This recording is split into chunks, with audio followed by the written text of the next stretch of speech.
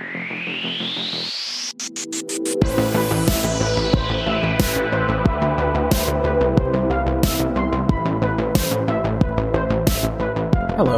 welcome to Hacks. It's a tech podcast. My name is Simon. I'm joined by Rob. Hey, Simon. Hey, listeners. Simon, it's just us this week.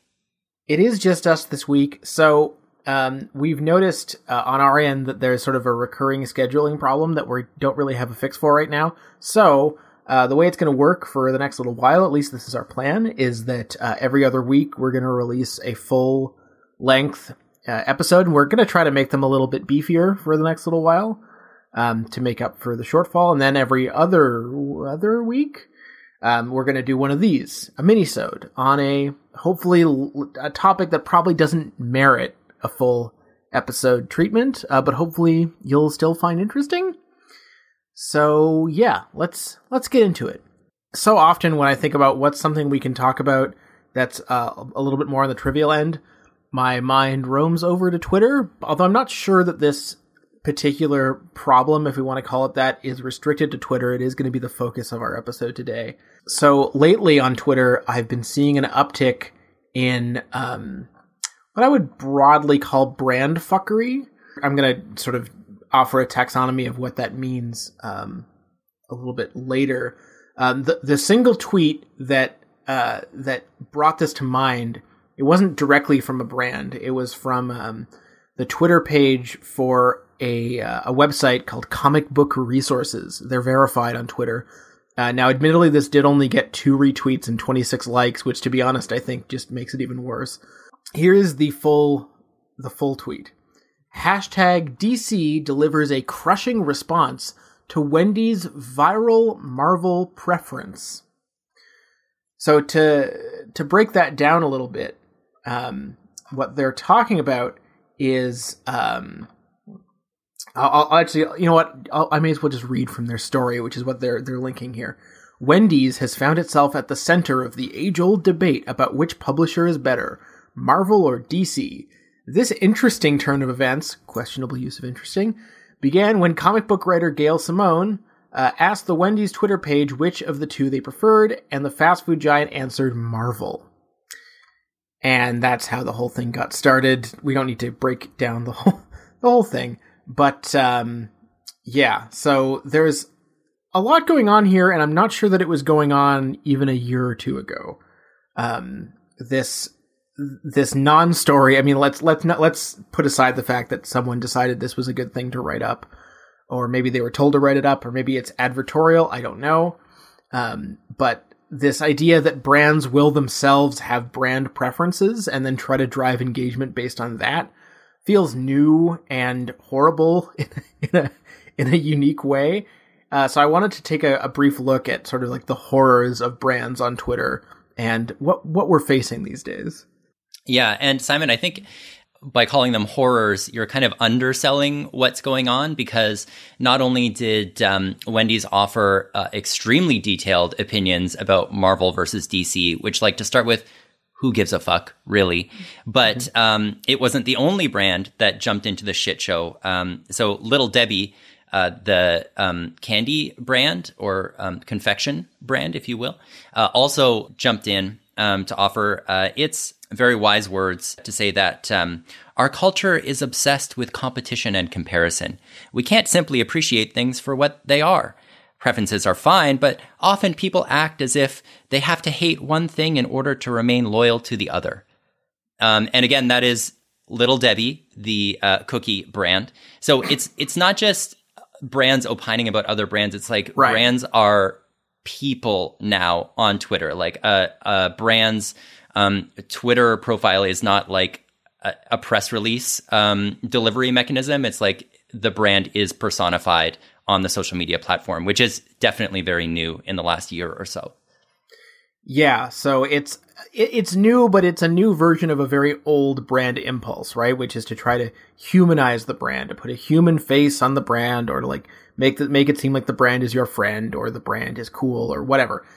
It's definitely a new strategy, probably the cheapest strategy they've ever had to do this. I mean, it's free to make a Twitter account.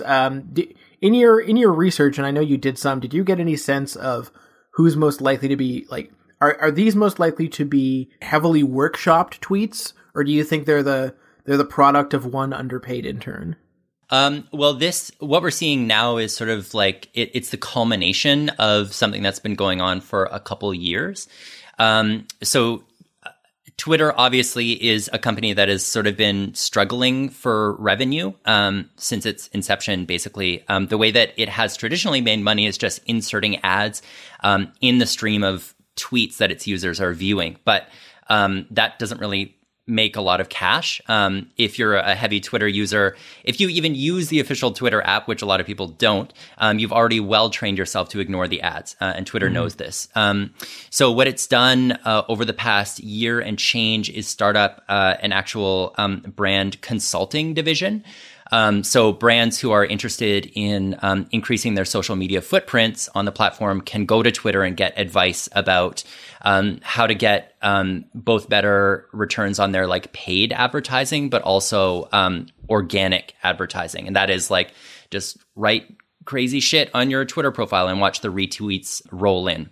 So Twitter every year releases its list of who it thinks were the best brands using Twitter that year. And I say every year, but they've only done it for 2 years, 2017, 2018. So in the 2017 list, you saw a lot of brands that were doing like very labor intensive one-to-one relationship building with customers. So like, I'm not sure if you or our listeners remember the kid who tried to get like a year's worth of free chicken nuggets from Wendy's. Yeah. By just tweeting at Wendy's being like, hey, how many retweets would it take for me to get a year's worth of shit from you? Yeah. Basically asking like the Make-A-Wish Foundation, but every wish is just for garbage to be shoveled down your Yeah, exactly. I mean, I wasn't even aware that Wendy's made chicken nuggets. So obviously this campaign worked. So that started as an organic thing, but Wendy's, as it sort of caught on and became viral, realized that they could sort of keep the momentum going. So they started, replying to people who would tweet at them being like, it's unfair that this guy needs 18 million retweets. And it would sort of make a joke. And then whoever replied to would retweet what Wendy's said, right? So they're increasing their organic reach, getting their name and logo into more people's streams. So that was what Twitter considered really good in 2017.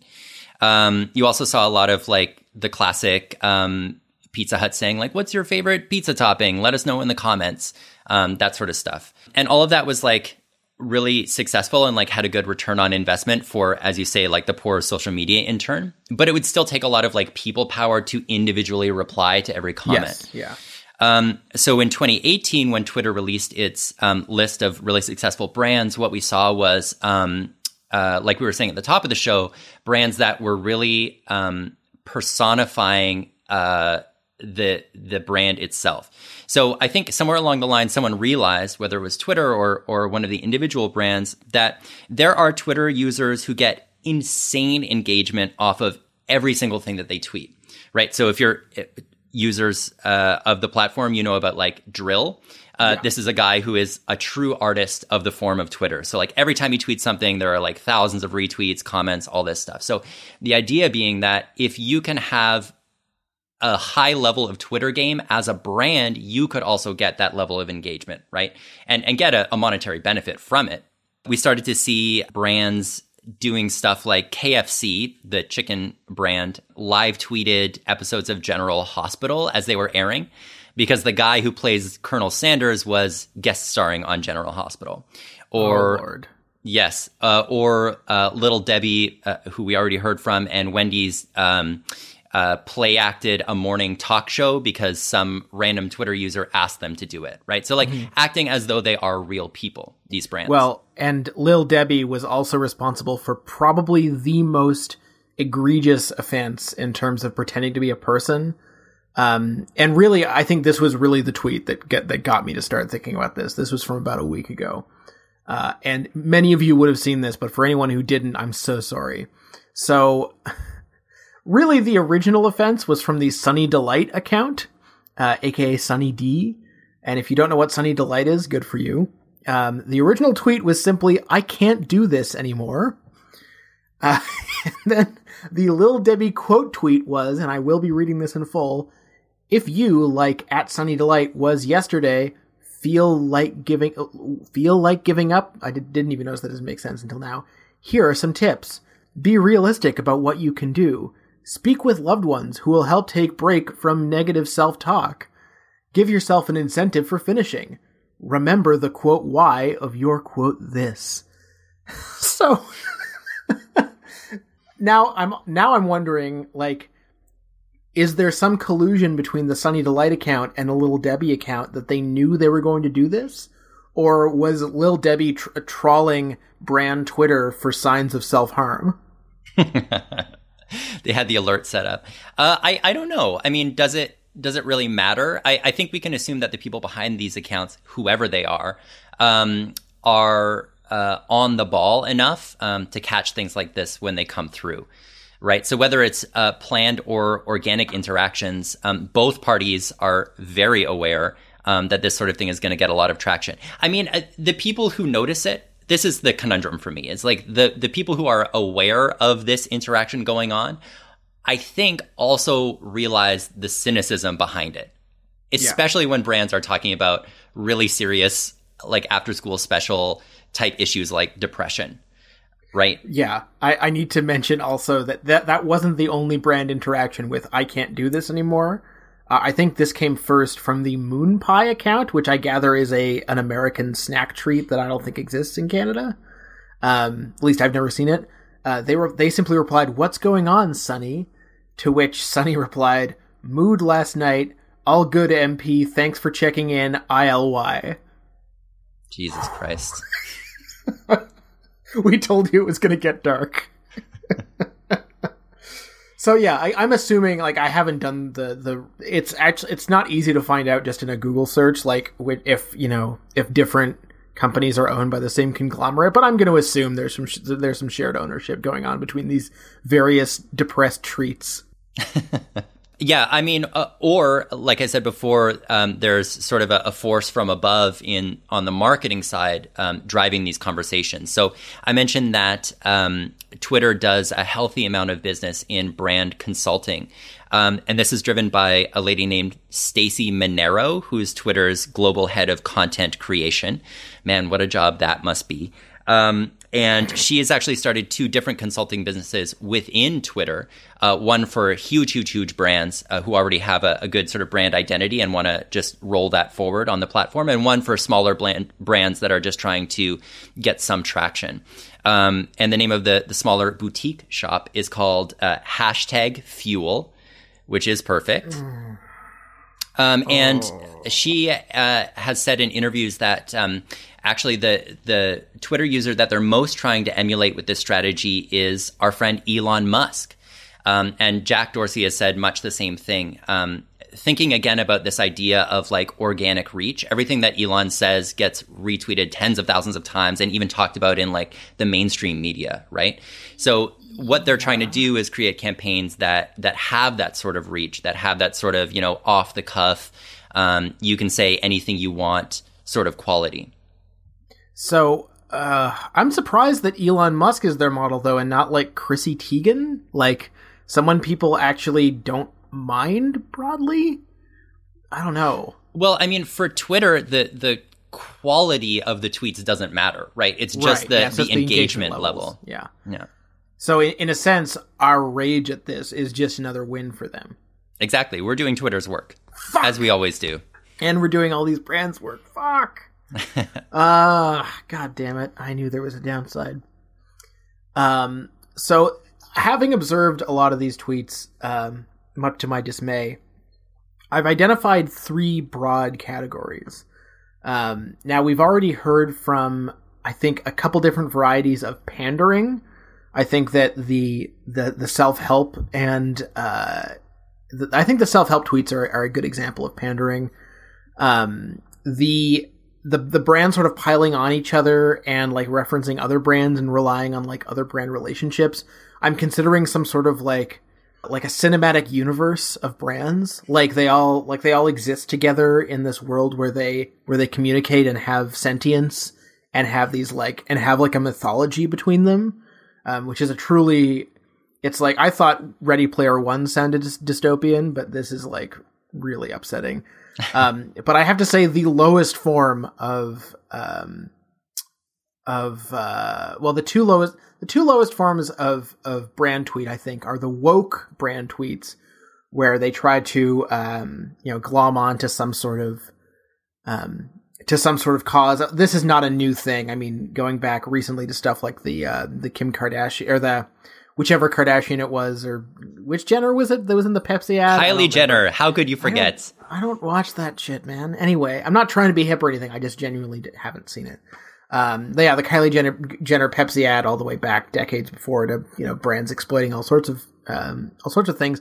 But I do think what's relatively new in terms of brand fuckery is the horny brand, which I think the genesis of the horny brand was when Netflix figured out what Netflix and chill meant, and ever since then they've just gotten way too comfortable with like going on Twitter and like asking people about what they're doing while they're watching stuff, or like their viewing patterns, and it's very creepy. It is very weird. I mean, the recent one that I remember was some user tweets at Netflix, I would let Marie Kondo rearrange my pants or whatever. Yeah, and then yeah. Netflix is like, will let us know which organ you'd like to activate. Some shit. Do you have that? Yeah. Joey, pull that up. So the original tweet was by Adam Rippon, who is a verified super skater. And the tweet was, I would let Marie Kondo reorganize the organs in my body. Which is can I just say the original tweet is very weird, because it doesn't even have like necessarily a sexual connotation at all. It's like maybe just implying that he's not healthy. How did these motherfuckers get verified? I don't And none of us on this podcast are verified. I don't know. Anyway, and so Netflix US, also verified, of course, replied with, I would happily tell you which organs bring me joy, but this is a family site. Brutal. That was the actual tweet. Brutal. What's the ratio? The ratio on the original tweet is not what you would expect. 25K likes, 151 replies. On the Netflix one, again, 5.4K likes, 164 replies. Like, I don't know why people are not, but that suggests to me that but it also suggests to me that they're not, if the goal was to get people to engage, I don't think it worked, because I think if people were really engaging, you would be seeing a ratio in action. I think most people just didn't see it, or I think most people just did the honorable thing, which was to screenshot it and share it that way. We're depriving them of their precious engagement while being able to point and laugh at their fuckery. That, by the way, is the honorable thing to do on Twitter, people. Do not engage directly. That's what they want. I love the code of honor for Twitter. We need to codify that somehow. Yeah. I do love horny brands, like we all do. Who doesn't love a horny brand? Who doesn't love a horny brand? I do think that like the most interesting for me is the brands that are going totally all in, like multi-dimensional with this. And I think Wendy's is the king, or I guess queen of this. And something that they did recently was they actually set up a Twitch stream. Yes, yeah. For listeners who don't know, Twitch is a website that you can go to and watch people play video games, mostly video games, some other things, mostly video games in real time. So it's not like YouTube where like I make a video and then share it later. It's live. So the idea is sort of like interaction with your audience as you're doing whatever. And so Wendy's, or someone who works at Wendy's, perhaps it's the Wendy's girl herself, has been playing, Fortnite, Overwatch, whatever, while fans of Wendy's tune in to watch and, type back and forth and have like real brand interactions, which is how we all want to spend our time. Right. So I went back and watched some of the videos purely for research purposes for this podcast. They were very bad, as expected. So like Wendy's is sort of like, I guess like all the brands that we're talking about today, it's like aping the conventions of the platform that it's operating on, but it's not really doing it in a genuine way, I don't think. Mm-hmm. So one of the hallmarks of like a Twitch stream is that there is a person playing the video game that you're interacting with. So there's an expectation that like the streamer, as they're called, would be like you might have a camera on them that's overlaid over the gameplay, or they're they shouting might be racial talking. slurs. Yeah, I mean, racial slurs, huge part of it. But there was no commentary on this. The video was completely silent except for the sounds of the game. So that's like really weird. There's no actual interaction going on. But the chat was like thousands of people just like complaining that their Wendy's order is late. And the Wendy's account typing back to them like, oh, we're so sorry. Use this code for a free sandwich. So it was like a really weird amalgam of like there is gameplay happening, but really the only interaction is just like real-time customer service. So it feels like they haven't figured that one out yet. They haven't figured out how to leverage Twitch. But they do have 750,000 total views on Twitch, which is ginormous. I wonder if that's all real traffic or if someone's gaming that in some way. Wendy's is especially good at, well, good, quote unquote, at all of the things we're talking about. So if you'll permit me to describe another tweet, this was one that I really enjoyed. Out of nowhere, this user named at XX_lightning_XX tweets at Wendy's, the official Wendy's account. Wendy's drop a fire emoji verse. I saw this. And Wendy's replies like, they were trying, right? So this is what they come back with. I don't know if I'm going to read this whole thing, but so what they said was, fresh, never frozen, ain't just a line. We been doing that ish, they can't say shit, since 69. Hit play in We Beefin' cause that ish boppin', then grab a fo cause you know it be poppin'. Which like, again, like genuine interaction, like they're going for it. And that tweet was sent from Twitter for iPhone. So like there's an authenticity there. And it's stupid, it's dumb, but the guy that they were replying to is a real person. Like this is just a dude who wanted to see what Wendy's would say when he tweeted at them. And this guy only has like 29 followers. Like he's a real person. This was not like an agency instigated brand interaction. I mean, did you check the tweet history of that guy? Like, had he just started an account? Okay, conspiracy theorist. I thought that was my role on this show. I did browse some of the photos, and it looked like he's a real person, unless he was like a vat-grown clone just for this purpose. Okay, well, we may have to return to the topic of brand fuckery on Twitter or elsewhere, but I think that's enough coverage for this topithis I have so many more tweets. What are you talking about? I know about? you do. I know, but you've got a child to engage with soon, and this is enough Twitter content for 1 week.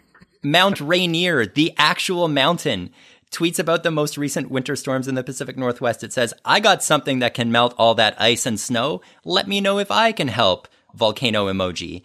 And then Mount St. Helens, another actual mountain, tweets back with this epic clapback. Bitch, please. The joke being that Mount St. Helens is a larger volcano than Mount Rainier. Fucking government accounts are doing this now. Simon, this is like a national emergency and no one is talking about it. That's taxpayer money. That's different. That's true. You're right. This is now a full-blown crisis.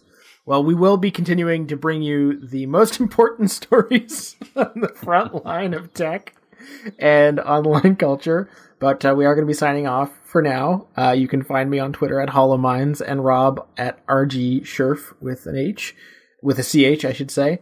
And do consider rating and reviewing over on iTunes. Maybe not right after you've listened to this one, maybe after one of the better ones.